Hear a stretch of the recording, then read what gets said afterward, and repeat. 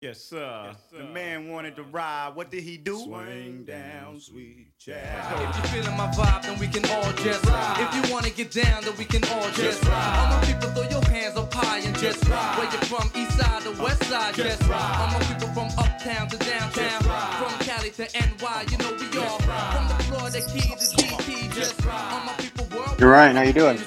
Good, Jason. How are you? Doing all right. Doing all right. How's the weekend going? I'm a little sore. I went to a pool party yesterday, and Okay. actually was hosted by some friends of the show. It was very nice of them, and Okay. it's different now with kids. I don't know if you've been to a pool party with kids or not, but it's Not pool party, which is condo parties where there was a pool nearby, but not Sure. really. It's like different now, and you have to. Like, I brought my daughter with me, and I gotta be mindful of her. And there's other kids, but I like to muck around with them. But I didn't know there was rules at a pool party either. Like I didn't know that people enter a pool party and go into the actual pool, and you can't splash around because people's hair might get ruined. Like I didn't know that was a thing. I thought I was at a pool party and not a pool gathering. So I didn't know. I don't know if that's been your experience attending these things. Oh, Yeah, I don't know. I don't know if Prime Jason would have been reckless at these parties, because I certainly would not have been. But yeah, I kind of had to mind my P's and Q's. I didn't know that there was people with done up hair and stuff, and it was more of a social event rather than just jumping in the pool and yeah. It's not something like I've ever talked about, but I guess when I was living in downtown Toronto, it was in the summer of events, there would be just different white parties and stuff we go to, and then some people are dressed to go into the pool, and you see some people clearly are not. Even when they're sort of wearing something, you think that might mean that they're going in the water, but really they're just dressed that way for the photos. Yeah. So if you've actually been out of Canada for a while. Are you aware of Cabana Pool Party in Toronto, where the old docks is? So yeah, I am, because other friends would have gone, but I didn't feel like leaving the core, where I was living there, Jarvis Island. But anyway, keep going.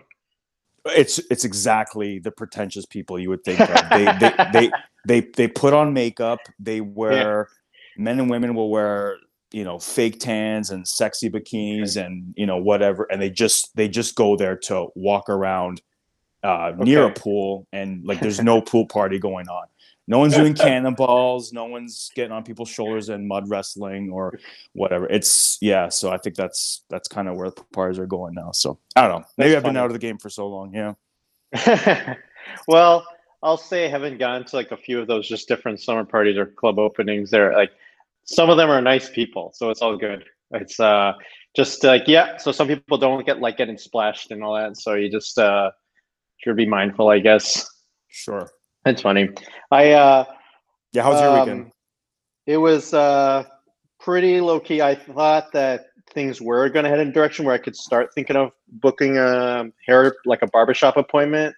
But I think they were open for about a day before the governor decided that it was time to just clamp it back down. So so if you're in that business, in the barbershops, then little rough, because you've been out, you basically have not been able to run your business for a few months, and you think you're about to get going again, and then one after one day they just pull the rug out. So understandable. It's I think it's a smart move. I think more of that needs to happen, just given where the rates are going, but still obviously a bit frustrating for different people involved, whether you're someone who's looking for a haircut or if you are someone who runs one of those shops. But other than that, doing all right.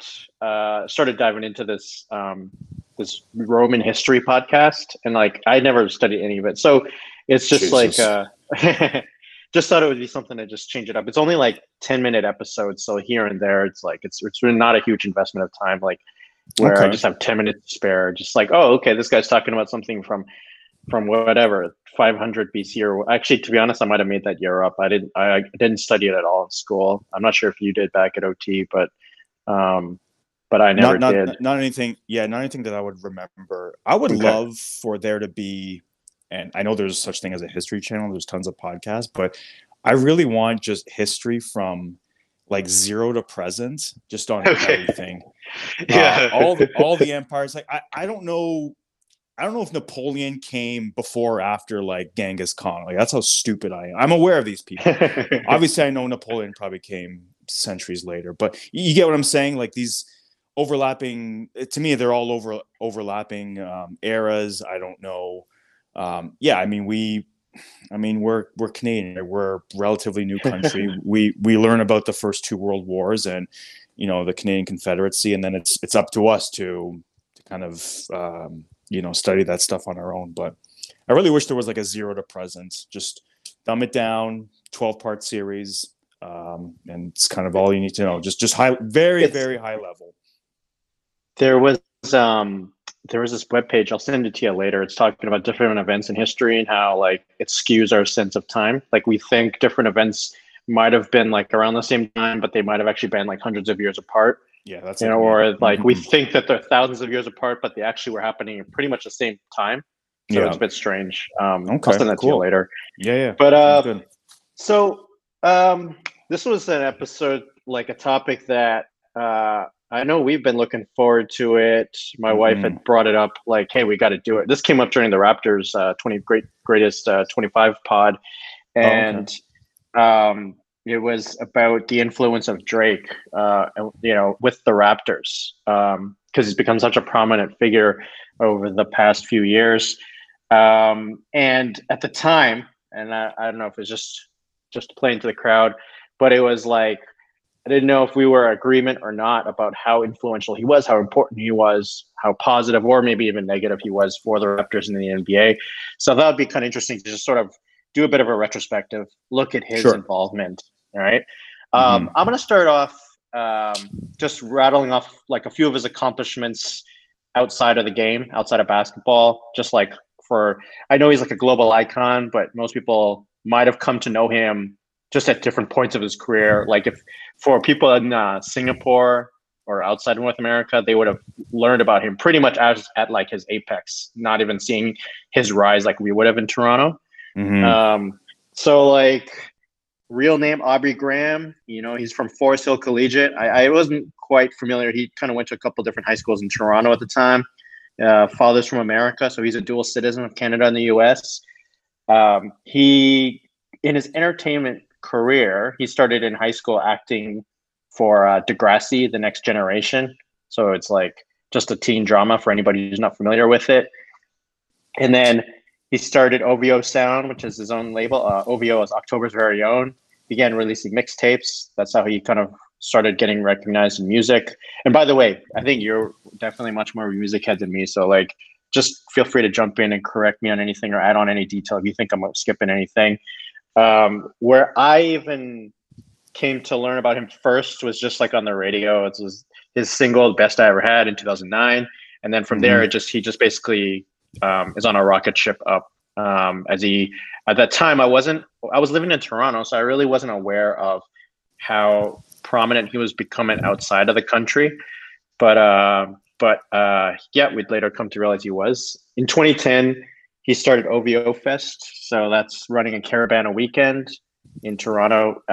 So they've just gotten all the reputable acts like Jay-Z, Eminem, like anybody showing up in Toronto that weekend for his festival. Famously, that one year, I think he had Kevin Durant show up, and he was trying to I think he even got charged with a tampering charge, trying to recruit Kevin Durant. Yeah, he did. At the fest, because he was on the payroll at that time, so you can't do that. Yeah.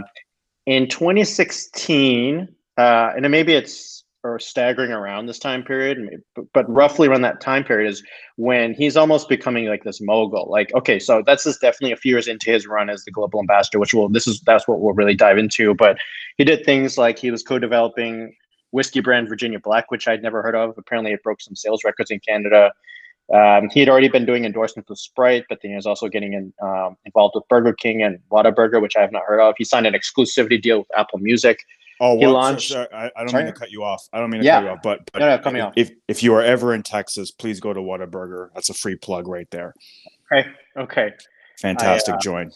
Go on. That's cool. It's on my. I do want to visit Texas because I don't know. I got some friends out there, and I heard it's nice. And we have an office, so I'm sure at some point I'll end up getting sent for business or something. That's cool. Okay, I'm gonna make a note of that. So yeah, he signed an exclusivity deal with Apple Music, further enriching him. He launched Dream Crew, which is a production company. You've seen the Carter Effect on Netflix, right? Yes, I have. Yeah. So that was one of their productions that they kind of worked with LeBron's Uninterrupted platform to produce that film. And they also put out, I have not seen these shows, but it was one of them was Euphoria, which is on HBO. I heard a lot about it. I heard different people talk about it, but I haven't seen it. So that was one of their babies. His estimated net worth is about $150 million. In his musical career, he's won nominated way too many times than I could even really recall, but I saw that he won awards in the American Music Awards, the Grammys, MTV VMAs. There was even like one brand consultant who did a study that estimated that his fame, his prominence might have contributed about 5% to Toronto's GDP, which, I mean, you can debate it or not. 5%? Yeah. So it's certainly something that you can dispute. And I was pulling up different articles where it was being disputed, but I want to ask you that question in once. Actually, I'll ask it now. The thing about it is he the most? Yeah, because we'll get into the basketball in a second. But in terms of Canadian celebrities and public figures, is he the most recognizable? Is he the most recognized and the most famous?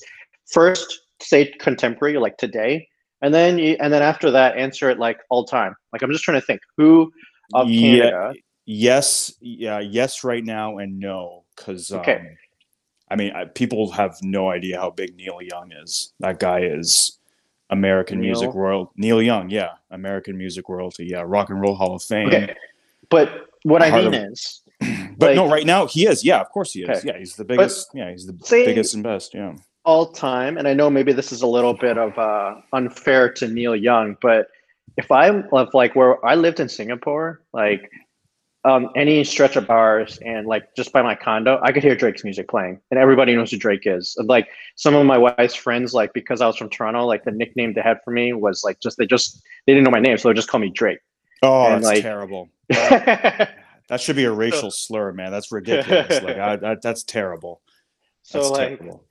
No, because there's a lady you may have heard of her. She's French Canadian. Her name is Celine Dion. All right, and that's fair enough. That's a stratosphere that he's never gonna get. That's a good point. That's a blood oath right there on my children. He'll never be Celine Dion. Celine Dion, like until he gets like Cirque du Soleil people wanting to produce his shows, then come talk to me. But no, I'll get to more in him in a second. But so he's massive. Like I'm not saying you're not Celine Dion is not an insult, but also saying that he's the biggest of all time is also of Canada. It's premature, and there's also another level of fandom that he probably can't get to just because of the way the music industry is now. Like there's no such thing as diamond certified recording artists anymore, and that actually if you know the music business, that actually hurts these current guys who rely on streams and downloads and all that. So that's actually maybe why it might hinder him that he will not get to a Celine Dion level. But no, she's the flag bearer, man. I mean, she's unstoppable. I might have to agree with you. I think it's one of those things where after the pod, I'll like think about it and I'll mull it over, because you know what? She had the lead song of the biggest movie of all time. Like Titanic. I mean, like how do you get bigger than that? Drake's not going to have that. And no, Drake is, I don't know, he's more of like he's a bit more like a Mark Wahlberg, who he's always going to, I mean, no, he's bigger than Mark Wahlberg because he's definitely more culture relevant than Mark Wahlberg has ever been. Yeah, but like I guess what I mean is he's a bit more of a mogul at this point. Like, I wouldn't be surprised if within 5 years you just know him as doing like all these other ventures and not even the music. We'll get into his music in a bit. And I do agree. Actually, I think in 10 years you hear him on the radio actually. But Okay. anyways, go on. Interesting. One little anecdote. It's funny. Like when my wife, I brought her to Canada. It's her first trip to Canada at the time. This was back in 2018. So Scorpion had just dropped, or was about to drop. So Float 93.5, all it was doing was just playing just playing Drake every song. That was the gimmick. That was the gimmick, the weekend or whatever. And now my wife, we didn't, or at least maybe more her, was not fully aware that the reason they were doing it was because of Scorpion. But she was just like, her impression was like, why is Toronto playing Drake all the time? What's going on here? Well, it's funny because my buddy, my best friend, who has actually both my best friends, they're related. They have family in New York, and it's one thing when like Bryan Adams is big in Canada, right? And so is, like Chauclair was big at the time when he was coming out. But to make it on the urban music scene in New York, like when my friends Ryan and Anil would come back from New York, and they're saying like, oh my God, like dude, that's all they're playing in New York. And we're talking Jamaica, Queens, downtown. They're playing on, Power 103.5 and all these big radio stations. Like so Hot, I knew and Hot, exactly. So that's when I knew Drake was okay. This guy's not just a local star anymore. He's not just oversaturating in Canada. He's clearly made it to the next level, and he's dominating the music charts. And actually, I just wanted to add to because I watched the BET Hip Hop Awards because they always have an interesting segment called the Cyphers, and Drake is constantly nominated at the BET Hip Hop Awards, and he's never shown up. I mean, this guy is too big for, he's too big. I don't think he does it.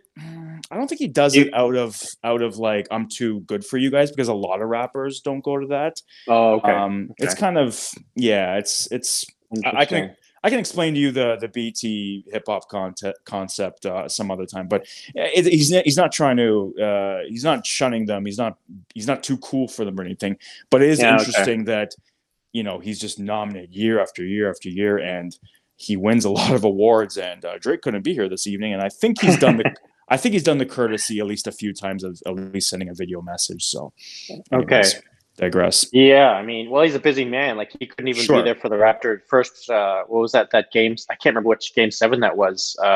Which one of the playoffs? But I remember it was like Game 7 heading into the conference finals. I think that was what it was. I remember Jeff Van Gundy was asking like, "Hey, where is he? Where is he?" And they're like, "Well, he had Saturday Night Live." So I mean.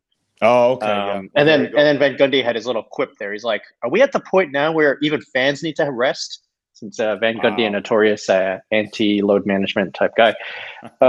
So in terms of Drake's involvement with the Raptors, I know, just to recap it a little bit, April 2013, Tim Leiweke becomes CEO of MLSE. He brings on Masai Ujiri shortly thereafter. I mean, I actually think that Tim Leiweke, it happened in such rapid succession that my guess is Tim only accepted that position if he knew that he was going to secure Masai. What I mean? Okay. So he could look like a winner. That's just my theory, because it happened so quickly. Like, I can't imagine how you just take this position and within just a couple months you've pulled away the general manager of the Denver Nuggets. First you need permission to talk to him, and then the guy has to want to come.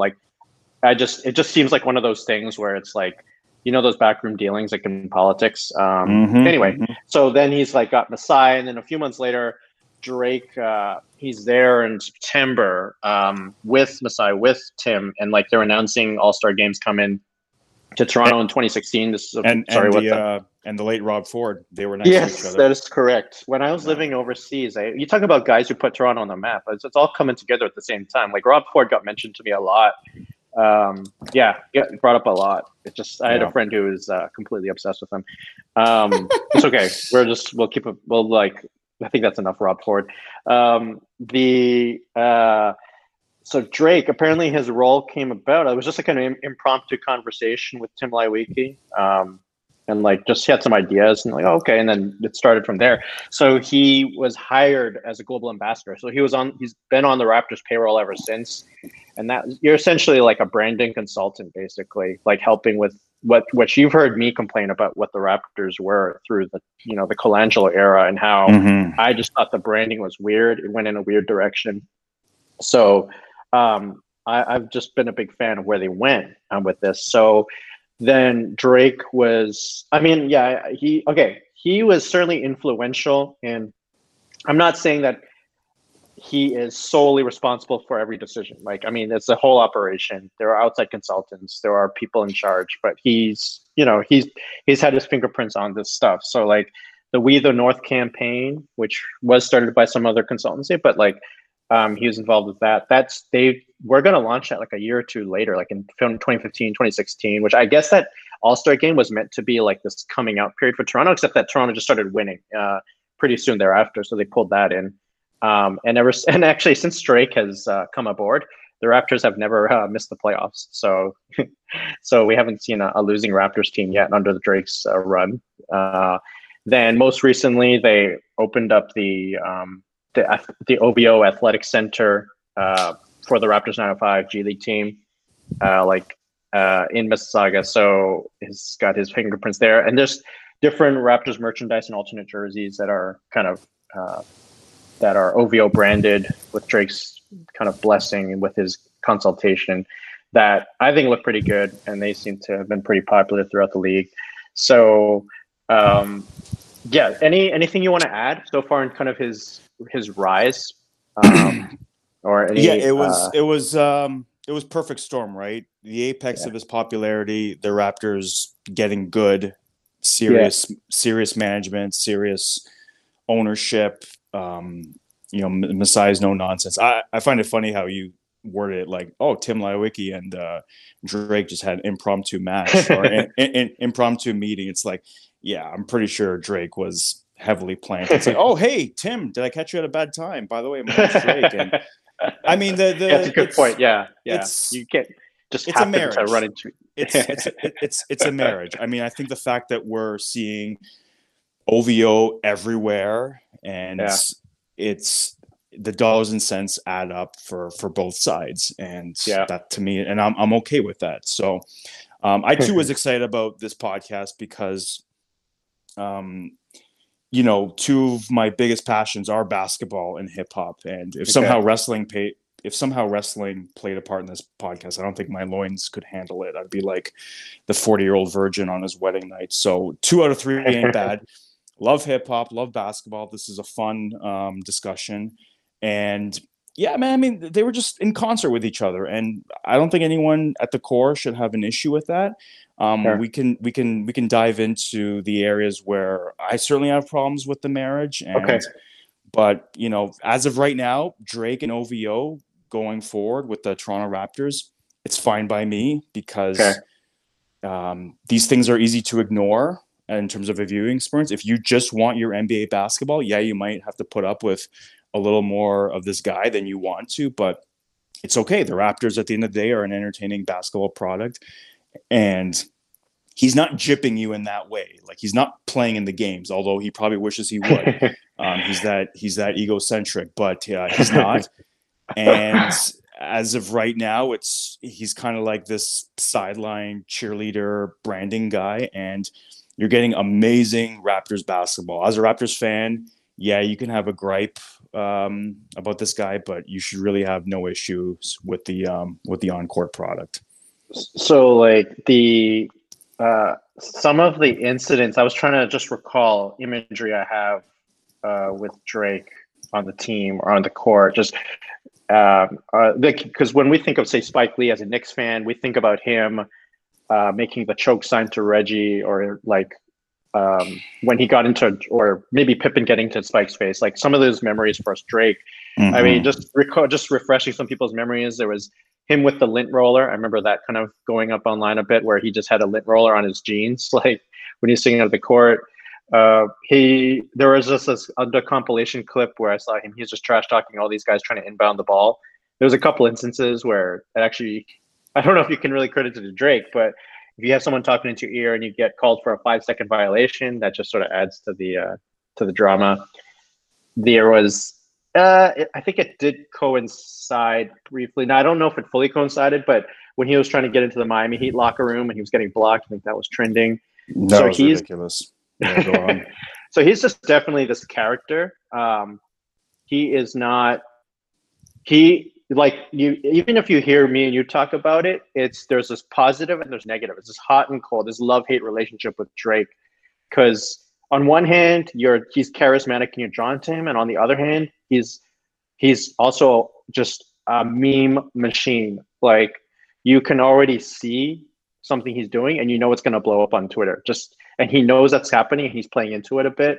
So yeah, he's bad pro wrestling, but he also has the wherewithal to know that he will trend. Like, case in point, the chips with the dip. I mean, talk about. I mean, what is he? James Baldwin, Robert Frost? That's the stupidest sentence I've ever heard in my life. By the way, for all the hip hop heads keeping score, yes, that was a Keith Murray line that he stole, but that's okay. Chips with a dip. People lose their mind. It's trending. And then everyone's for the parade having chips with the dip. So, I mean, you're going to trend when you have, what does he have? 70 million Instagram followers. Probably 90% of them are just, Darwin sheep that are just going to really eat him up. But you're right. He is charismatic. He's young. He's cool. He's the cool guy right now. Where I take issue is when people do try and apologize for him when they say, oh, well, Spike Lee did this. Well, I actually never saw Spike Lee inject himself into a storyline. It was Spike Lee being a part of the storyline because it was Reggie, it was Michael, it was Scotty who would involve him. I never saw Spike Lee picking fights with Kendrick Perkins. I never saw Spike Lee, really talking like a lot of expletives towards John Wall, because let's face it, John Wall doesn't have the Q score of a Drake. And, he's done a lot of things that Spike Lee, and we're going to get into Spike Lee in terms of cultural longevity, but yeah, I mean, for those keeping score, Spike Lee, I mean, he's the guy that did Do the Right Thing and Malcolm X, and, Drake's the guy that, I'm more than just a number. Like, Ricky Lake, Do You Love Me? Are We Riding? I mean, this, like, what are we talking about here, right? One guy is culturally relevant, philosophically speaking, and studied in film school and whatnot. And one is, he's relevant contemporary, right? I do have a point on that. We can pick that up again a bit later on, because there is gonna be an area where I know we're definitely gonna dive into that. Just a few other memories of Drake. I think almost like it was a culmination of everything of Drake's involvement had been building up to, which was the 2019 finals last year, where he had a national audience captivated because, it was only 2 teams left, and it was nationally televised games back to back to back to back. Well, 6 games straight. And there was, game 1, he's wearing the Del Curry jersey while he has to cover up the tattoos of Steph and KD's numbers. Oh. He has the Del Curry jersey. I think is great, just because I actually think that there are still a lot of modern day fans, even if they've heard it once or twice, they kind of forget that Steph's dad ever played. I mean, because Steph's dad wasn't obviously the household name that Steph Curry is. No. And also that, well, Steph grew up in Toronto. Like, he pretty much is, his formative years were in Toronto, which is kind of interesting. And his wife, right?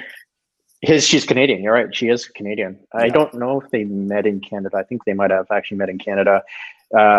Then there was a game. There was that scene, which I think is always just going to be remembered, which is the Game 2 post-game trash talk between Clay and KD. Like, set that back there. It just felt it. On one hand, it feels authentic. On the other hand, it almost feels like, oh, they had the camera just right there. Like, the cameraman knew this was going to happen. It's a bit like the 90s, like Attitude Era Raw, like where it's happening in the back.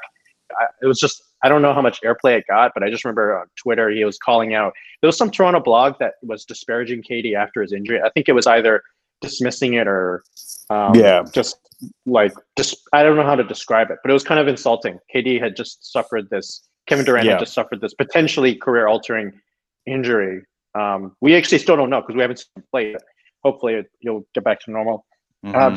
So I like that. I thought that was like a good move on his part, because you know what? To be honest, just quick little tangent was that Game 5 when Kevin Durant got injured, and another podcast. I think we're going to kind of relive that whole series. But do you remember like the reaction of the fans? And there was that that one particular fan. It's a video that has shown up on Twitter. It's that white guy at courtside. You see him waving bye to Kevin Durant. Yeah, I hated that guy. He's probably from Oakville. That was my take. And then and then I had feelings about it, but I know what you mean. I had explicit feelings about it. I was rooting for Toronto to lose that game. Actually, at that point, I specifically taken off the day at work, and I think some of my colleagues thought, "Why are you taking off work just to watch a basketball game?" Right. So then, I did that, and I was so disgusted that everyone cheered that I wanted them to lose, not because I wanted the Raptors players to lose, but just because I wanted to see all those fans sad and depressed, and I wanted to see them leave depressed because I thought they deserved it. So can I just got to say something real quick. I had that exact same feeling that you did, except when Drake was popping off on Draymond Green and Clay, like you could clearly, and I think Steph at one point too. I forget which player it was, but he clearly called them all bitches at some time. And it's okay, Drake, you're gonna ruin this for everyone. I hope these guys come back and just shove it. Like Toronto deserves this because we put this guy on such a pedestal. I'm talking about Drake here, that if he's the reason why these guys get amped up and have this crazy comeback, and somewhere down the line we hear that, oh well, you know what, we were actually going to play a certain way, but Drake actually motivated us, then Toronto absolutely deserved it. So I'm actually with you. There's some things that like we all have limits, right? We all have things that affect us differently, and you seeing that Toronto fan wave bye left a sickness in you, and same thing when I see Drake just do certain things. I'm like, yeah, you know what, guys, we actually don't deserve this anymore. Sorry. So go on. We do. So, and then that last little kind of memory about, and this kind of speaks to a bit of Drake's influence, was the Steph Curry phone call to congratulate Drake. Two things that kind of stood out for me there is it's like, oh wow, like, so Steph, classy guy, like he just lost this championship. He saw his teammates go down like one after the other, which is remarkable. But he can still pay congratulations. I think the Warriors even actually took out a full page ad somewhere in a Canadian newspaper to like congratulate the Raptors. So that was kind of classy. Okay, I didn't even know that. Yeah, okay. And it's also it shows you the pull and the relationship that Drake has throughout the league. He's basically a peer. He's not just a fan. We'll get to that later on. Sorry, well, I'm skipping a bit ahead. But so then, in summary, like, because we're sort of dancing around it, but just, do you think Drake has been good for the Raptors? Kind of first question before really kind of break that down. I guess. Listen, if you're all about dollars and cents and Q scores and trending, and if ESPN has a say and Sportsnet has a say, and merchandise vendors, I mean, what am I going to say? No. But me as a basketball fan, he's not helped the viewing pleasure of a basketball game. I can do with it's to call him an attention seeker is downplaying it. I mean, he's next level attention whore. I don't know if you can call it. I mean, we can call LeBron the whore of Akron, but at the very least, just this narcissistic need to inject himself into story. Okay. You said earlier that, is he a peer or is he part of the audience? And the truth is that he is part of the audience, and I think at times it kills him. And that's why we have these outbursts where he wants to be a peer. In other words, he's A-list in one. He's A-list in one form of media, but sports world is something else. And of course, he's courtside. He feels like he is a part of the game. So that's why I think we get this next level of Drake, right? We had go ahead. Well, just because what you're touching on is we did have some comments from a listener that was touching a bit on what you were saying. Kind of, I don't know if I'm summarizing it correctly. You can jump in and tell me if Sure. that's correct or not. But it's from H Factor 66 that essentially it's nice to have Drake. He's good for the Raptors, but maybe he's getting so much attention that maybe who should have gotten more attention, what would have been nicer to see would just be more of the fans, like who have always supported the Raptors, showing their Banyani jerseys, call their own jerseys, JYD jerseys, like, or just kind of like the everyday fan. And but that. So what's your thoughts on it? So that's actually Hammett from Brampton, Ontario, and he's I've known him for he's actually one of my wife's friends, and well, now we're all friends type of thing, right? So thank you for the question, Hammett. So I think that's boring. So as much as we here's the problem, right? We complain about everything, right? On the one hand, Drake is this nuisance, get him off my TV, but then when he's gone, you got I don't want to see the guy who sells Santa Fe's on TV, Nav Bhatia super fan. I mean, I'm sorry, people. He's boring as fuck. Like, I'm so glad for him that he's getting all this recognition, but I do not care to see the super fan at games. I do not care to see Drake at games. But if you were to take them out, the Kia Sportage guy or whatever he's selling, and you're talking about Nav? Nav Bhatia? Yeah, Nav. Okay, yeah. Like, he's, I don't, nice guy. I know he encapsulates Toronto perfectly, right? Here's it would have been one thing if he was super fan of like the Toronto Maple Leafs, but no, he became super fan of the Raptors since day one. That guy was there, right? And he allegedly hasn't missed a game, and it's great. I love seeing that, but I also don't need him on my TV. I don't need to see him all the time, and it's no disrespect, but so I'm complaining about two sides of the coin, right? On the one hand, I can do without Drake, but I don't want to see the everyman on TV either, right? So I kind of like my sports, plain Jane. I know I'm probably a bit in the minority. I could do with all the sport. I can do with all the pomp and circumstance, but I do like complaining about, obviously people like Drake. So, but no, I think that if I had to pick the lesser of two evils, I would much rather have Drake, because I'm sure somewhere down the line, it's like you said, he does contribute to tourism. He does contribute to, merchants and all that stuff.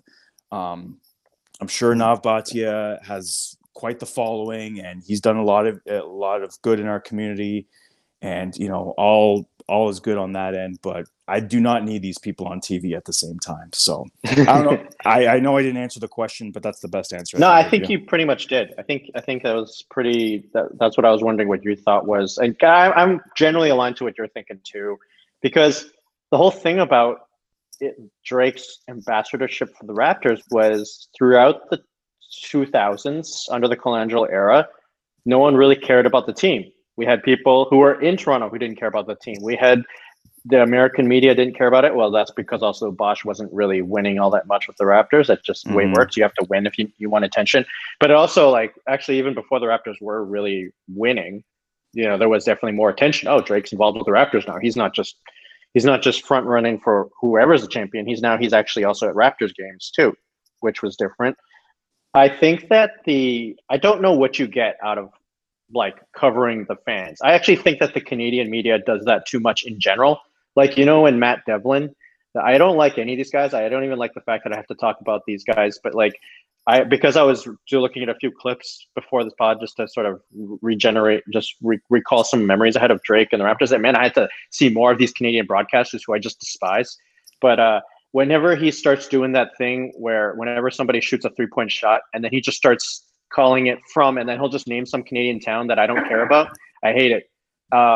And I think that that's what he's doing. He's appealing to to that audience. And I don't see how it makes the product more appealing. That's kind of my take. I thought that the reason Drake gets airtime is because he is a celebrity. And when you attach celebrities, you're going to get more eyeballs. There was a reason why Brock Lesnar was a huge draw before he actually had well, he had a couple. He had one maybe professional fight in Japan, I think, before he actually got the UFC. But a guy who had only had like 1 or 2 fights doesn't normally just get put into essentially the main event UFC. Well, because he had eyeballs, right?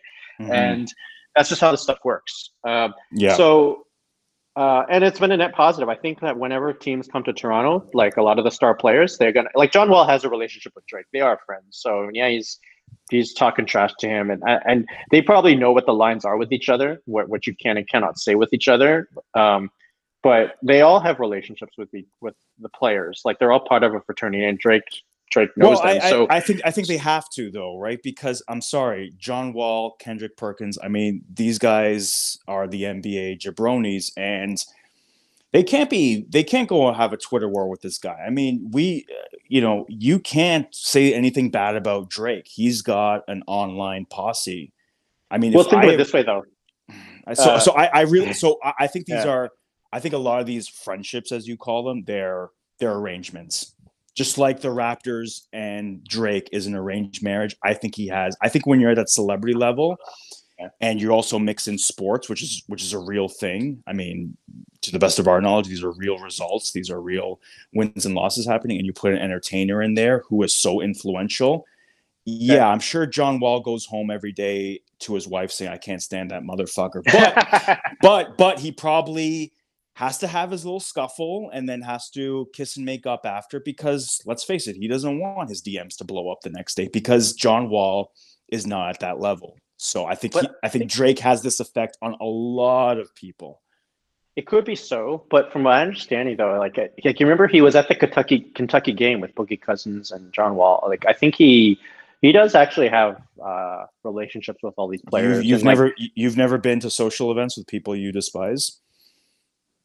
I mean, it's sometimes it's out of convenience, right? Sometimes it's for optics. Sometimes it's best for. I mean, John Wall has a brand, and it's probably good for him to associate with that. Hey, Drake, I heard you're in town. Come see this Kentucky game. And by the way, there's there's a Boys and Girls Club in my local district. Would you mind helping out? Type of thing. I mean, like I don't fault these guys. Like I'm not looking for these NBA players to have the same vitriol that I do, but I also understand how the game works, and that's kind of what I've seen. I'll put it to you this way. I was thinking that Drake has been such a front runner through the past that all the players, they don't take his fandom for the Raptors as seriously as like they would Spikes for the Knicks, right? Like Drake has showed up at games like whether it's the Lakers, the Nets, the Knicks, the Heat. You know what I mean? Like he tried to get to the Heat locker room. So he's just sort of college games. I forget which college teams he's just supported. That there was the notorious Drake curse, right? Where whatever team he'd support would always lose. So Conor McGregor as well.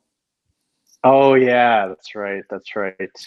Man, Toronto's really hot for Conor McGregor. I remember those promos. Which, by the way, if there was only 4 cities in the world to hype up the Mayweather and McGregor fight, it does show you the profile of Toronto, that they were going to do one of those 4 and one of those 4 conferences in Toronto, right? For sure. And it's one of the few cities that has had 2 WrestleManias, which I don't know, separate point. But so one thing though about Drake being involved with the Raptors and knowing that he was going to be there for big games is, I thought what it could do subliminally. I don't think there's a way to really like assess this and statistically. I'm sure maybe someone could figure it out, but his presence and whether he's just even there, and then sometimes he actually might even get on the mic and kind of hype up the crowd a bit and the team a bit, but just his presence would sort of bring out almost maybe better play out of the visiting team, because they're going to show up and they want to shut him up, and or maybe they want to impress him if they are impressed by him, like the younger guys, especially who've grown up listening to him. So like do you remember the Rockets in 2018 when they were looking like they were going to potentially get the 1 seed, which they actually did against the Warriors, and this was when the Raptors still had DeRozan, and they were looking like they were going to get the 1 seed, and so the Rockets were on this hot winning streak. I forget how many wins they were at, and Drake was sort of hyping up the game a bit. Okay, the game had enough at stake because the Rockets, this was a potential finals matchup anyway. But just think about whether it's Dirk and Dallas and Luka or whoever. Oh, I'm going to see Drake tonight. It's just, you just know you're going to come into the game. You're just going to be the energy is just going to be just a notch a little bit higher, I think, even if it's a Tuesday Sure. night game. You know, so I think that's a net plus for the product. Sure. For the game, Yeah, I never you know? even thought about that. So that's yeah.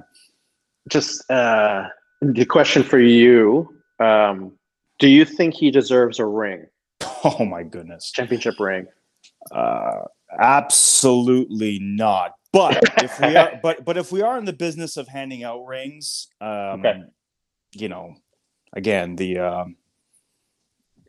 Hyundai Elantra guy got a ring. You know, Superfan got a ring, and yeah. so like Okay. no, the answer is no, Okay. and the reason is because you know JV didn't get a ring. Tim Lewicki deserves Jonas a ring. Valanciunas. Yeah. Yeah. So my take is that okay. This is going to sound potentially incredibly arrogant of me, but I would like to think if I were in a position like Drake was saying, listen, man, we're going to give you a ring. You're going to be part of the parade. You're going to speak at the parade, that you would decline all of that. Right. That's what I would do. Now, Ryan from Oakville, Ontario, making his little salary there is going to say that. Like, okay, the reason why is because the reason why I know celebrities who have done that in the past or comparable, not NBA rings, just different things. They've turned down deals because they felt like, no, this is not right for me. Okay. So I think that Drake accepting an NBA championship ring and Nav just kind of speaks to, well, I think Nav was more of like, hey, you're a lifelong, it's like a lifetime achievement award. Here's an NBA ring. Boom. Okay. But with Drake, it was like this guy's like the 15th man, right? He's riding the bus all of a sudden. He's in the gym shooting free throws. No, I mean, of course he should have said no to the ring. Of course he should have said no to speaking at the parade and asking people to hug each other, whatever nonsense he was spewing. Yeah, because it's next level narcissism. It's next level look at me. And we're giving this, he's the golden goose. I understand that. And I know that we're going to keep offering him stuff and he's probably going to say no, but it's got to come to an end sometime. And it should have come to an end that day. It's like, no, this is an NBA. If you're not earning a paycheck from the National Basketball Association, you don't belong on stage. And yes, and in terms of the optics, the fact that he got a ring and that little pencil neck geek, Bobby Webster, whatever his name is, has to justify why JV doesn't get a ring by saying, I forget what his response was, but we're just following protocol, what other teams have done in the past. And I'm assuming Masai Ujiri, who, by the way, is probably my favorite sports executive of all time. But I'm sorry, Bobby Webster, Masai Ujiri, go F yourself. Because if you're making up the rules and we're saying that the Santa Fe guy and the I'm more than just a number guy get a championship ring, but Jonas Valanciunas, who was traded to get a key piece, who bled for you, who sweated for you, who had a DUI for you in Wasaga Beach, because I consider that putting in work too. I mean, you're not going to give him a ring? No, zip zero, not on my watch. I will. I think it's my pinned tweet on Twitter. There's two things I will fight for the future of my children. That is climate change and getting JV a championship ring. That's my only life's work. So yeah, that's my qualm. Let me touch on some stuff you said. So number one, do I think he deserves a ring? Well, to me, it's pretty straightforward. He's on the payroll. He's on the Raptors payroll. He's part of the organization, so he gets a ring. That's just like when you're an assistant coach, when you're in the offices, you get rings. Like Steve Nash was on the Warriors payroll as a consultant for that 1 year, and maybe even still. So he could have got a ring, but he declined it because he just. It's a bit different because it's so close to him. Like as a player who never did win, I think he just felt like it was a hollow achievement for him because he didn't get to win it as a player. And he's also a closet. He's a closet non-narcissist as well. Go on with Drake. it's not unreasonable in my view because he is on the payroll and he has his role on the team, just like all the trainers and assistant coaches and the marketing teams. Like, okay, I don't know exactly who within the whole organization gets rings. I'm not sure if it's going to be every person or every person a certain pay grade, but it is a substantial number, I think, who actually do get those rings. I mean, obviously they're on the ceremony night. They're only going to really put out the actual player side, the basketball ops side. But my understanding is that quite a lot of the people in the office do, and so that includes Drake. So I don't have a problem with him getting a ring just for that reason. Like, it would be, I do find it a bit weird that Nav gets a ring. I think it's great that he gets celebrated by the team because, yeah, like longtime customer, he's dropped in. Yeah, so we touched upon it. I mean, we got some listeners who probably don't know who Nav is. Nav Bhatia, Sikh Canadian, moved to Canada from India. I don't know what year. I think it was the 70s. He was selling cars, and he eventually just built upon that. So he has his own dealerships, and he's doing very well. The Raptors came in 1995, and he has attended every single home game every year. He gave Vince Carter his first car too. I believe it was a Range Rover, and I believe he gave DeMar DeRozan his first car. Like, so he's become a bit of a father figure to a lot of incoming Raptors, just helping them get acquainted into the city. Like, because a lot of them they're from other cities. They've never been to Canada, and so he's like, yeah, if you need a car to get around, if you just need some recommendations, I can help you out. And he's become a very prominent figure throughout the league. Before I get into that part, just his story. So he. By the way, 41 games a year, that's home. That's a lot. That's quite a time commitment. So it's definitely a lot of dedication, something you just really, something I admire. His motivation was that, he's a Sikh Canadian. Sikhs among Indians, I mean, I did not realize it at first that they're actually quite a small population among all of India. But in Canada, they're actually fairly substantial. But yes. He'd faced some discrimination, whether it's in his career or in his life. And so he thought, okay, well, one way for me personally to combat it is just to live my life and become prominent. Just do it, and then the more visible I am, the more tolerant people become. And so he's become the face of this Raptor organization to many people in Toronto. Somewhat, so it's quite symbolic that this other newcomer Canadian who is just so synonymous with this very Canadian/American team, and he donates a whole bunch of tickets to other Sikh youth to go attend games throughout the years. So he's just all around good guy. I certainly have a lot of admiration for him. Throughout the league. Oh yeah, and he's given interviews where he explains, like, he'll trash talk players. He's always rooting for his team, but he draws a line at just vulgarity. He's a big believer in showing some respect, some restraint. Like, no swearing, nothing about the family, nothing just crass to the players, right? Like, there's friendly trash talk. And so he's become such a staple that he was actually invited to Vince Carter's wedding, I believe, down in Florida. Oh, wow. And he's known throughout, like, different people like Mike Woodson or Kobe. If you've seen, like, Kobe's last game in Toronto after that buzzer, he turned around to go hug Nav, give us a bye. I went to a Mavericks game back a few years ago. Dirk, they're doing the lineup, so you see Dirk break away from the lineup to give him a hug.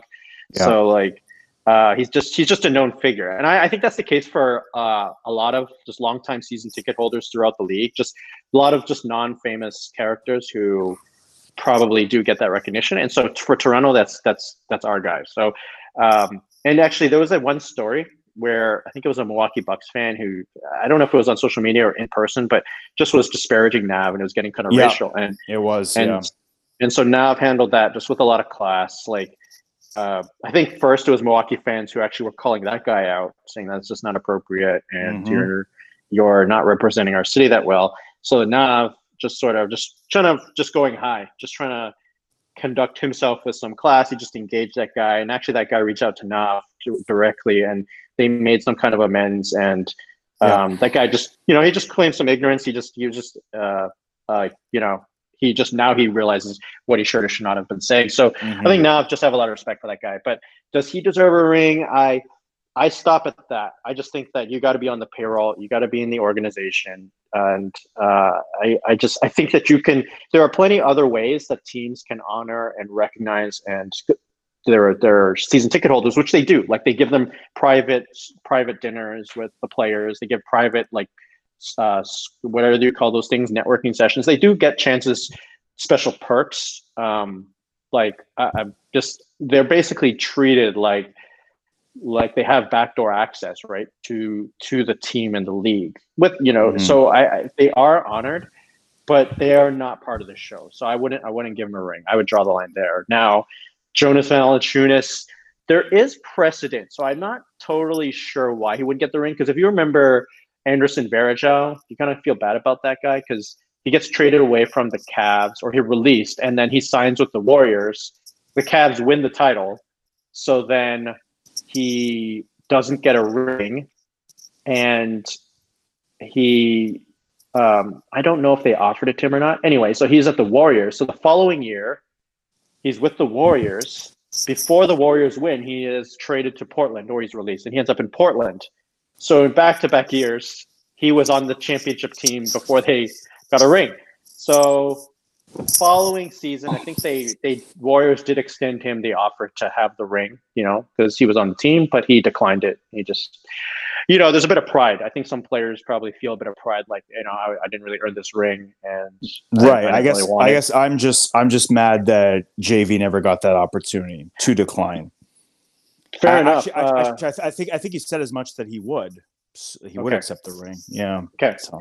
I think, there's definitely a strong case for it because, it wasn't because Anderson Varejao, the thing is, he hadn't been on the team for all that long. He wasn't part of that rise, whereas Jonas Valanciunas had been there for like 7 years. So, and he missed out by a few months. So, who deserves a ring more, JV or Jeremy Lin? Or Boucher, or like guys who played 0 minutes, like second half of the season. Right? No, but they again, that goes back to my straight line. Like, you're on the payroll, you're on the squad, you get a ring. So I do put them above JV. Payroll for half a year, right? Anyways, So it's an interesting point. But so Drake, whether he gets a ring or not, controversial. It's definitely something good for social media. Oh, Drake's got a ring. A lot of people do not know that he's on the Raptor payroll. I think they think this ambassador thing is something he made up. I don't think they realize that that was actually the title that the Raptors gave him. I am curious if that's what it shows up in the company directory and his pay grade. So yeah, fair enough.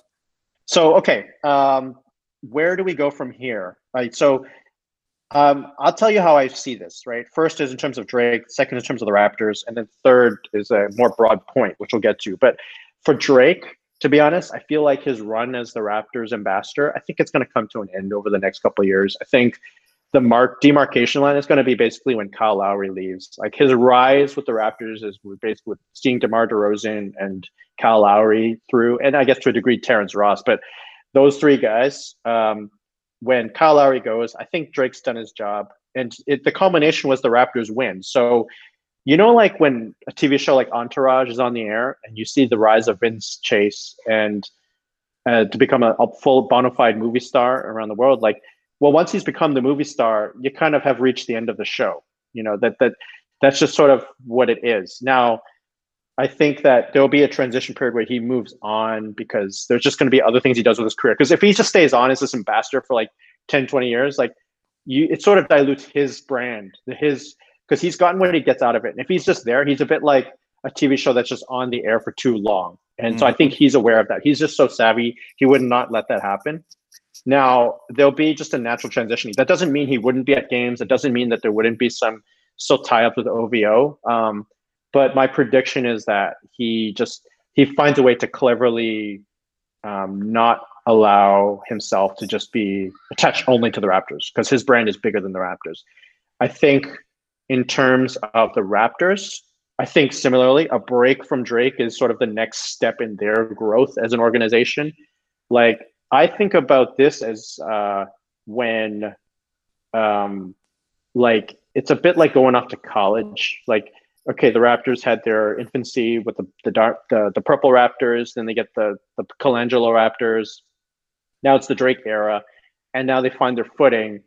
They're really good. They have institutional structure, and I don't know what's up for them in the future, but at a certain point in time, you just sort of have to keep reinventing yourself and not just rely on your old tricks in terms of success and appeal. And that's that's like when the WWF went from the Attitude Era into essentially the John Cena era. Like we look back fondly at the Attitude Era as wrestling fans, but it cannot last forever. And actually it's a really short period of time when we look at it. Well, he can't last forever either, right? Because you have that's what I'm saying.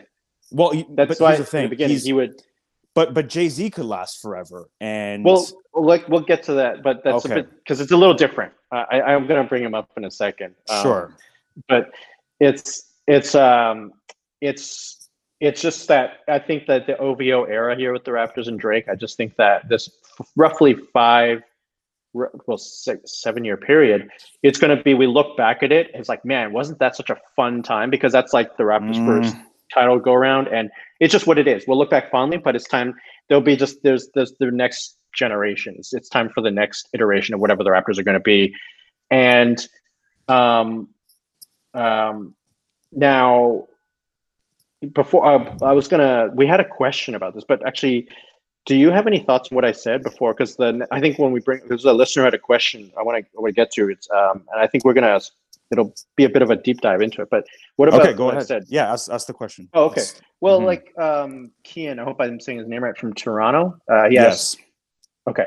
So do you see the ambassador thing expanding to other teams, using local celebs to pump up their brand, or will it just be the Raptors who do this? Do you have a take first? Because I do have a take, but what's your take first? Yeah, again, if it makes money and if it's forced, of course they'll do it. But that's my whole thing. Like people say, "Oh, it's got to be organic." This is a forced. Or this, to me, the Drake OVO thing, as you've put it so. You've made it seem very pleasant that it will be looked upon fondly, but there was nothing organic about it. It was no. That's not. I'm not saying it was.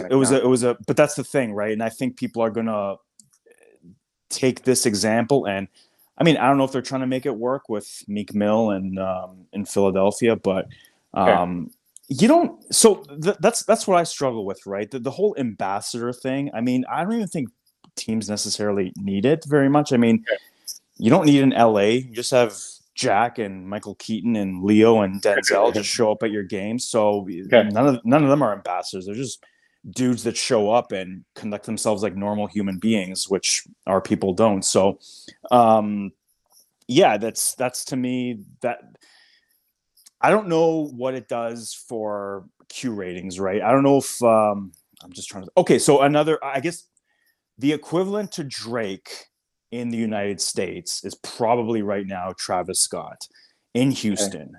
I don't know how involved he is with the Rockets or the Texans or the Houston Astros, but he's mega. He's even probably more popular than Drake right now because hip hop is just an industry where the young eat the old, and Travis Scott is super over right now.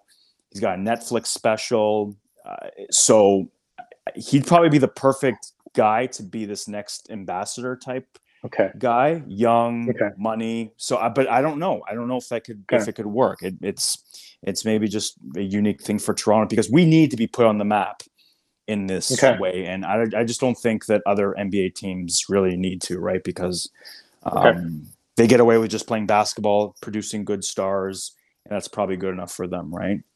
Yeah, so you touch on some points that I was thinking about too.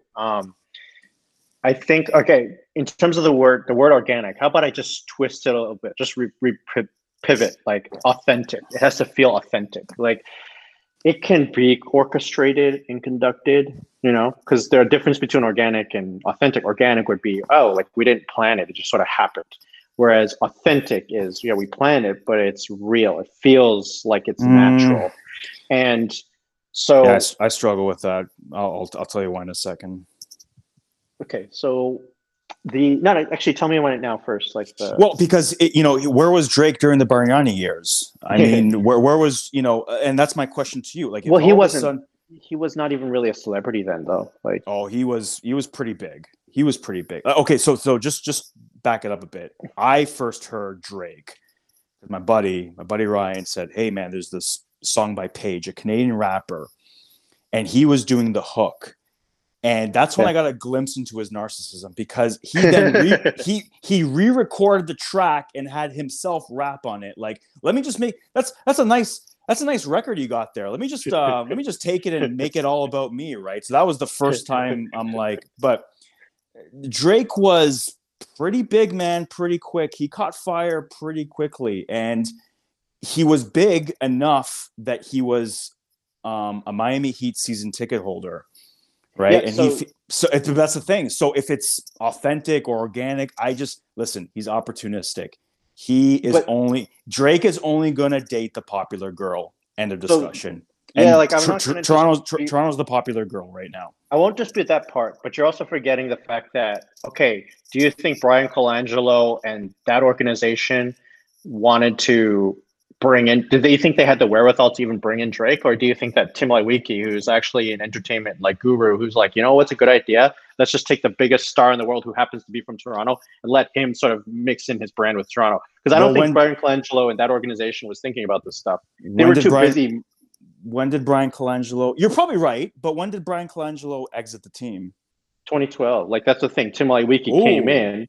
Wow. Right. Tim Lewicki came in 2013, brought on right. Drake. So I'll give you that. Brian Colangelo because by 2012, Drake was in. He was over. Yeah, he was. 2012. Right. He was mega over. So if he was. Yeah. So okay. I think fair enough. But I think that it's not mutually exclusive, right? Like, we're all from Toronto, and people from Toronto go down to the USA. That's just the way it works. Do you remember all the Raptors fans cheering in Oracle Arena, like Oracle Center, during the finals? And the ESPN was like, "Wow, look at all these Raptor fans. The Raptors team has following everywhere." No, what happens is that a lot of people from Canada go to the USA to get jobs. That's just the way it works. So then.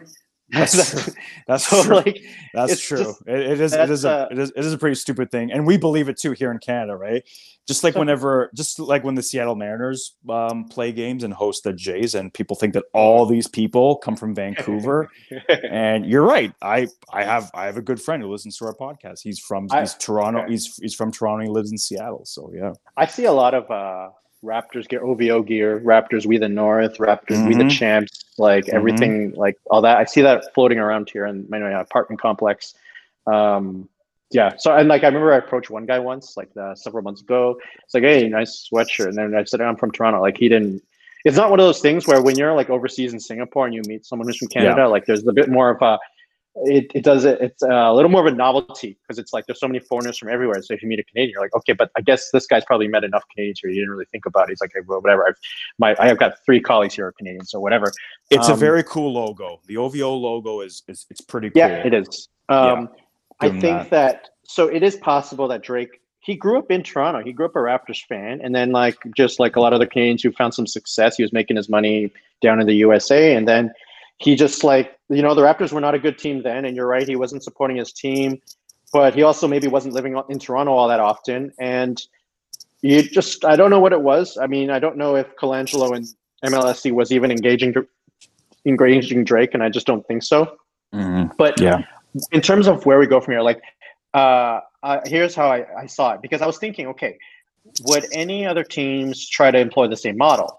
And then I was thinking, okay, yes, you're right. So yes, they would, if it's beneficial financially for everybody involved. Now, where would it succeed though? Because I think that it was a very special situation in Toronto, and here's how I think so. What made it all work? And you kind of, to varying degrees, for the most part, this is what you would need. You need a global icon, not just some local celebrity, like some global icon who's just gonna, whatever he's doing is gonna get tweets, it's gonna get likes, it's gonna get shared, it's gonna get picked up by national broadcasts. It like Meek Mill doesn't have. You tell me otherwise. I mean, he doesn't, but Travis Scott does. Travis Scott did a song with Ozzy Osbourne. I'm saying, he's you're talking about the industry and you're talking about America, but I don't know if in Singapore, like, enough people are going to know who Travis Scott is. Like, it's just not every American artist. It's pretty big, man. He's pretty big. Yeah, but big. I'm telling you that, like, not every American artist is going to get play over there. Like, that's just sort of what happens. Now, maybe I'm just not in touch with it, but I'm just telling you that you need, there's celebrities who are really hot, but then there are global just icons.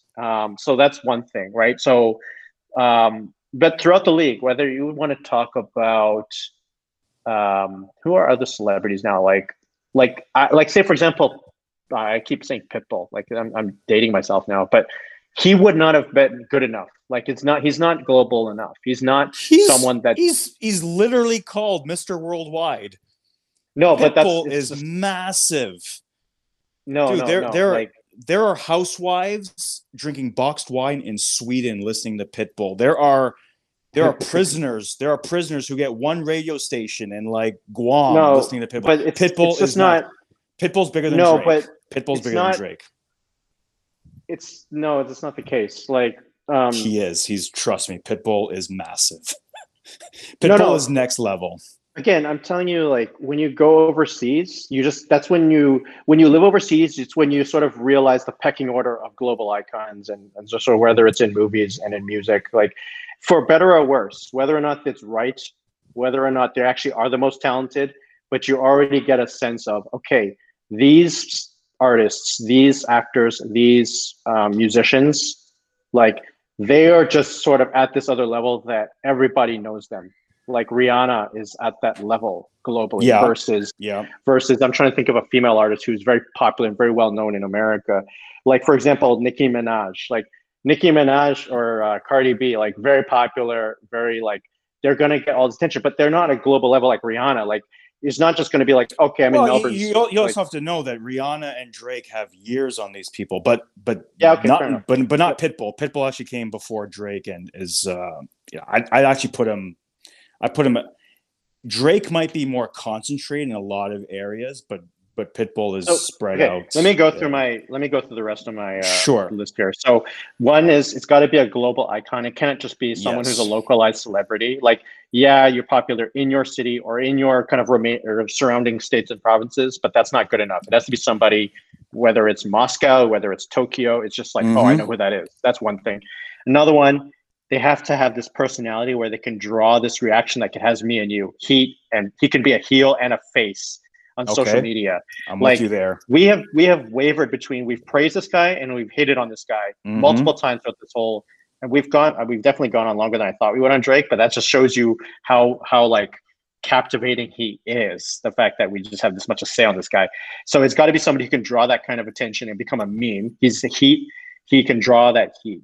He has to be, maybe this next point, I was saying setting trends. That sort of ties in with the global icon thing where he just, we talk about the merchandise, we talk about fashion, we talk about things that just sort of stick, whether you can think his lyrics are ridiculous, you can think song titles are ridiculous or any presence, but they trend, like people catch on to stuff that he does. Like the whiskey brand that he launched, well, it's selling records. No, I haven't tried it. Maybe it's not good, but they have to have that cachet. Then also, this is an interesting one where his ambassadorship, it didn't mean that he was like, oh, I'm just going to be this guy in a suit sitting up in a box like Tim Leiweke.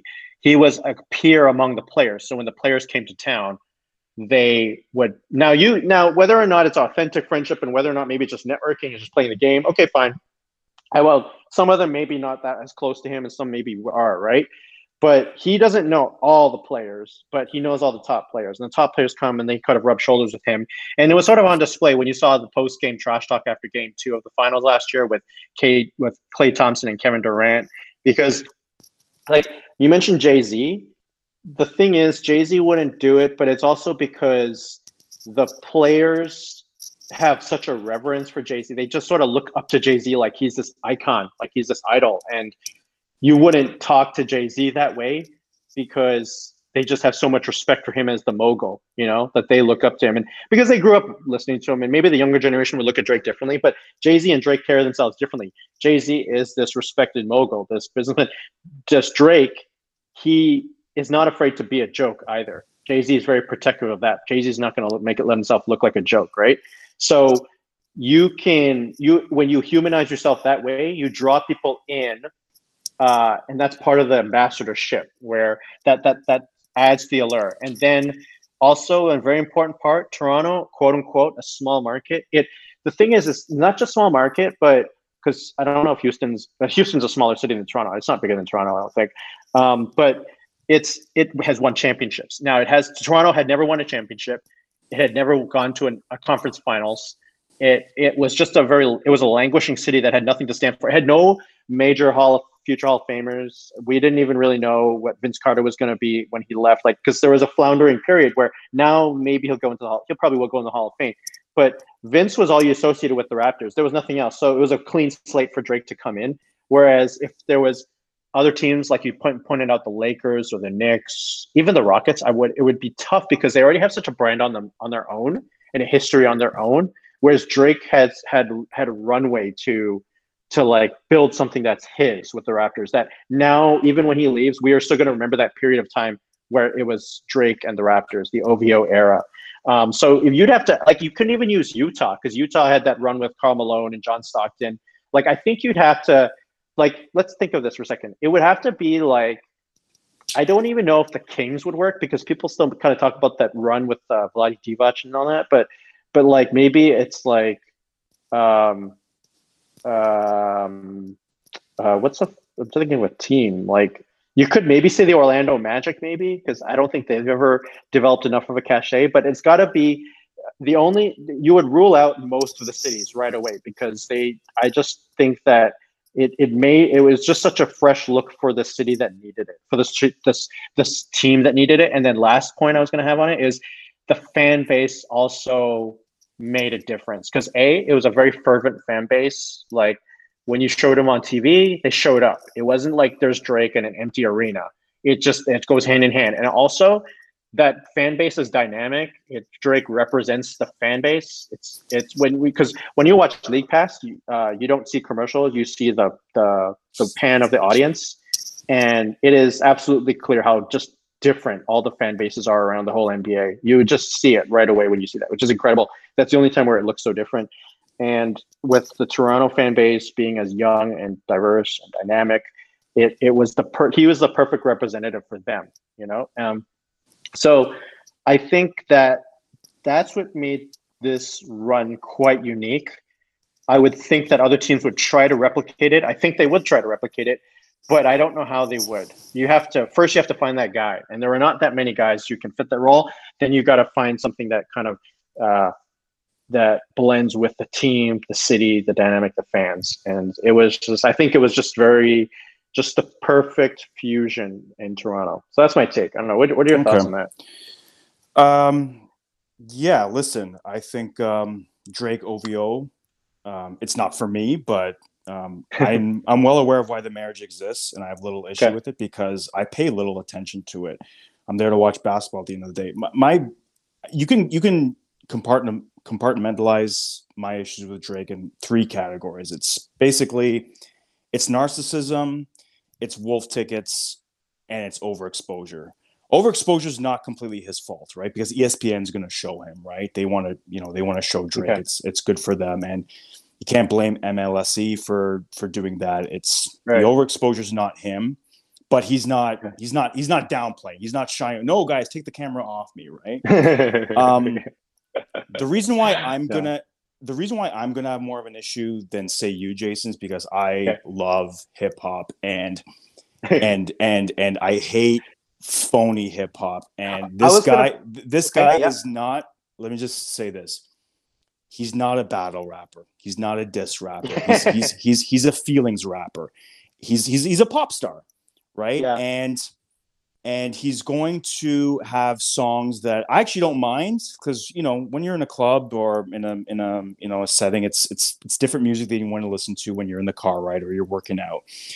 There's some tracks that I like of Drake, and I do DJ part-time as well. I'm definitely not going to be that guy that, you know, a 14-year-old girl, my daughter as well, she loves hearing Kiki or Ricky or whatever her name is, Ricky Lake, Dance With Me, Are You Right, and blah, blah, blah. Okay, that's great. but here's the problem. So I've already spoke about his gross, ugly narcissism, right? Me. But it's the wolf tickets I can't stand. It's the bad pro wrestling that I can't stand. This guy has had guys like Common come after him hard, brutal diss track, and no response. But yet he has no problems going after Kendrick Perkins, John Wall, Meek Mill when he was up and coming. He won't go after LeBron. He won't go after, like, he just cowers to people who have similar Q scores to him or even higher, right? Guys who have more clout. And I don't like that. I don't like guys who pop off. It's bullying. I don't care what you call it. Okay. I'm not a fan of it. And so Drake as an entertainer, yeah, it's great. I have no issues with him, how he makes it. Frankly, I'm actually impressed by, if you're famous and a millionaire, and you're over 30, I'm already impressed that you haven't had a cocaine, have not OD'd on cocaine. So that there's my glad handing to Drake. But it's this persona that he plays on TV, that he's not in real life.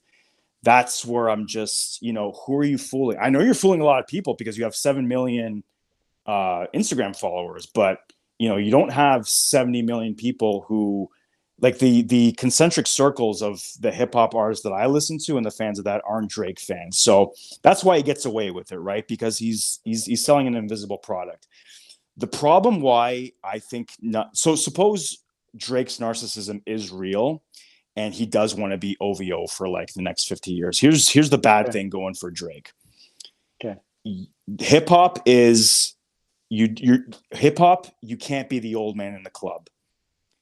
And that's why guys like 50 Cent, Ja Rule, and Nelly, like, just, Nelly was a certified diamond, but these guys their popularity was massive, absolutely massive. And now they probably couldn't even open for Donnie and Marie in Las Vegas, right? Drake is not going to make that transition that Jay-Z made, that Nas made, that Wu-Tang made, where, okay, Nas and Wu-Tang are not on the same level as Drake, but Jay-Z's comparable, but he decided early in his career that he was going to drop that juvenile act, and Drake's kind of getting to that point.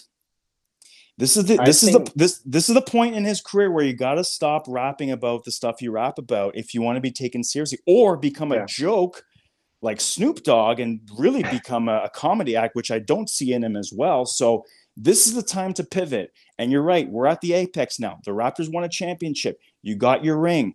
You're over. What's next? You're pushing 40, pal. Now is the time to make a decision. Where do you want your career to go? Because a guy like Travis Scott, I'm telling you right now, is probably is already overtaking him in many metrics, many measurables.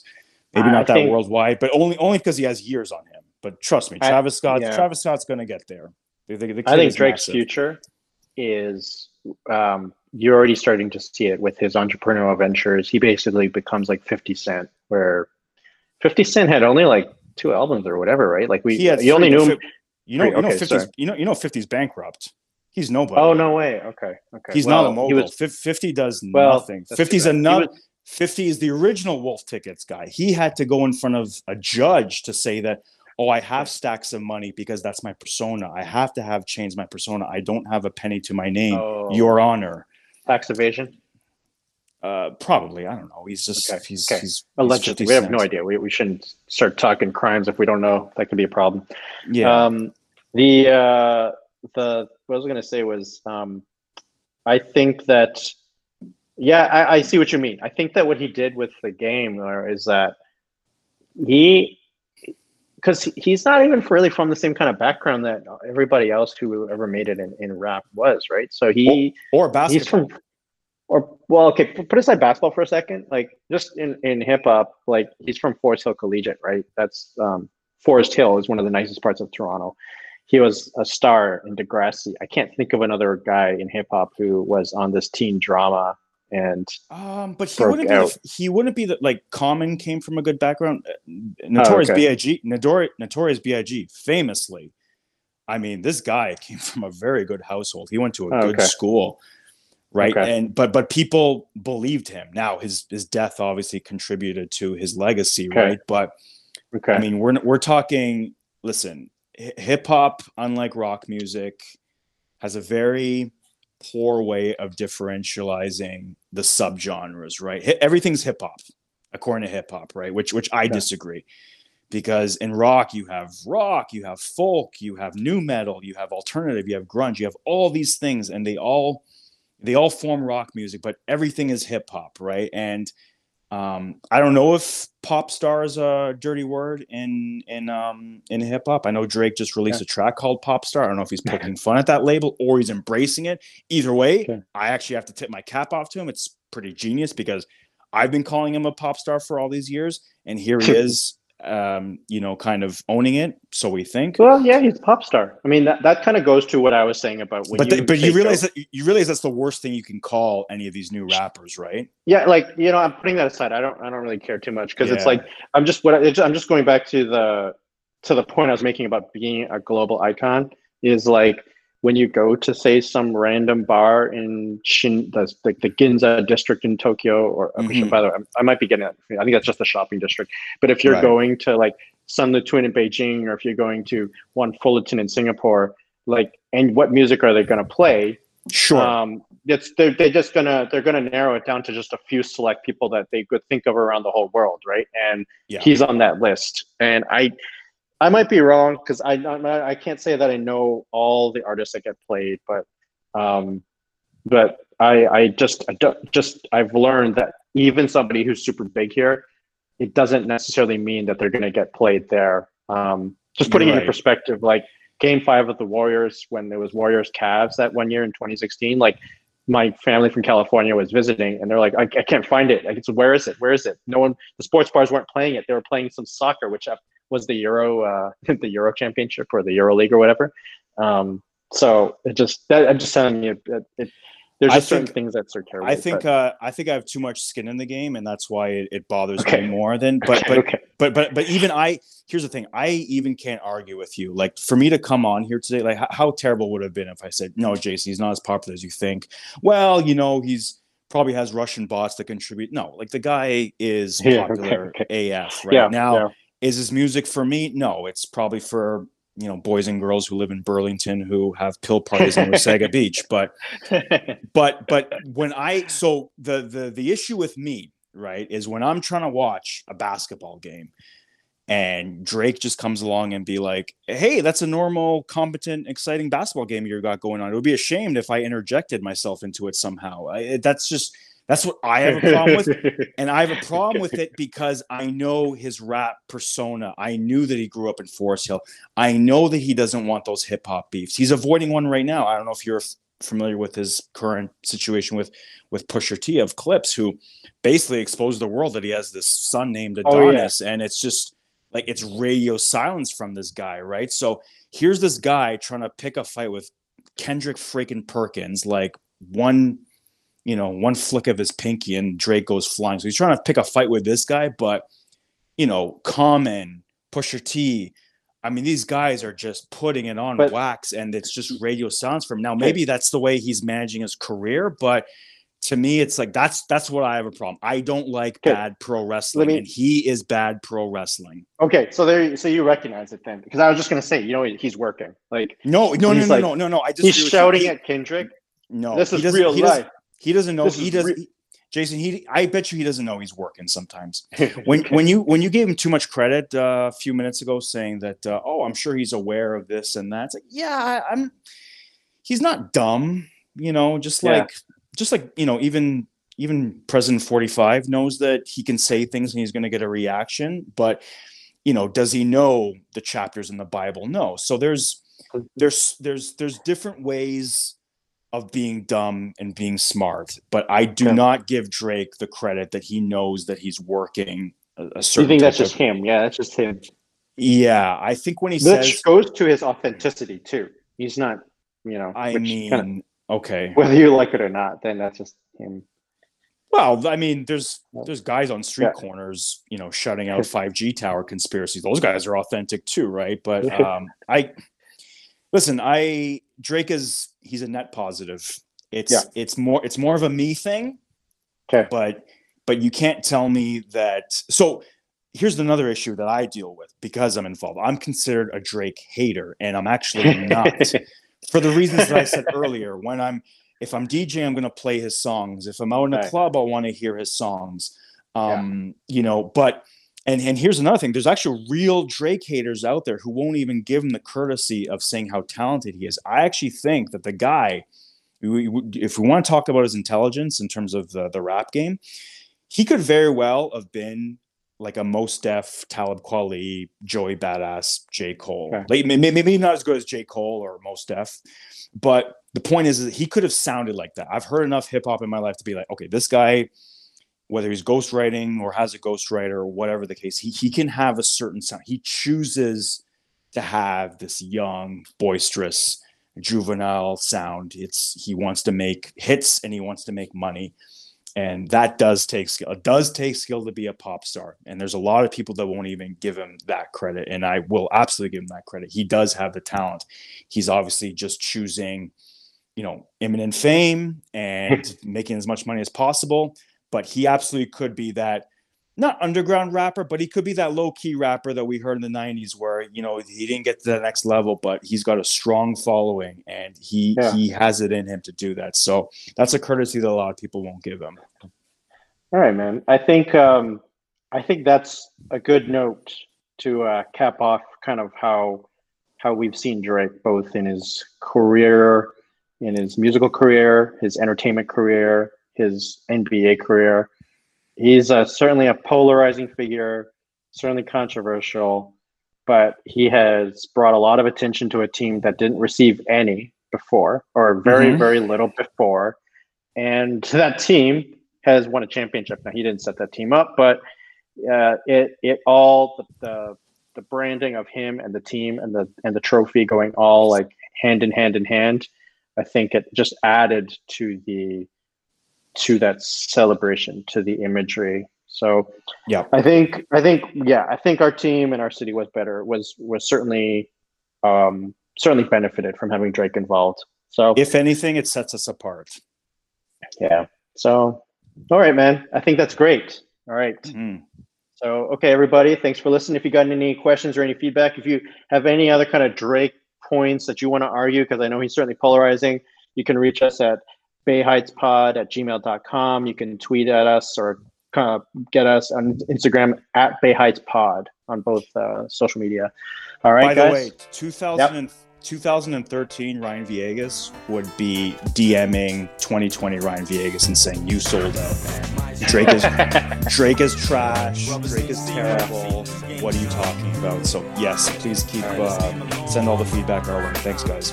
Great. All right. See ya. Stick to your vision, keep the composition. Seen a lot of shame in the game. Seen a lot of pain with the fame.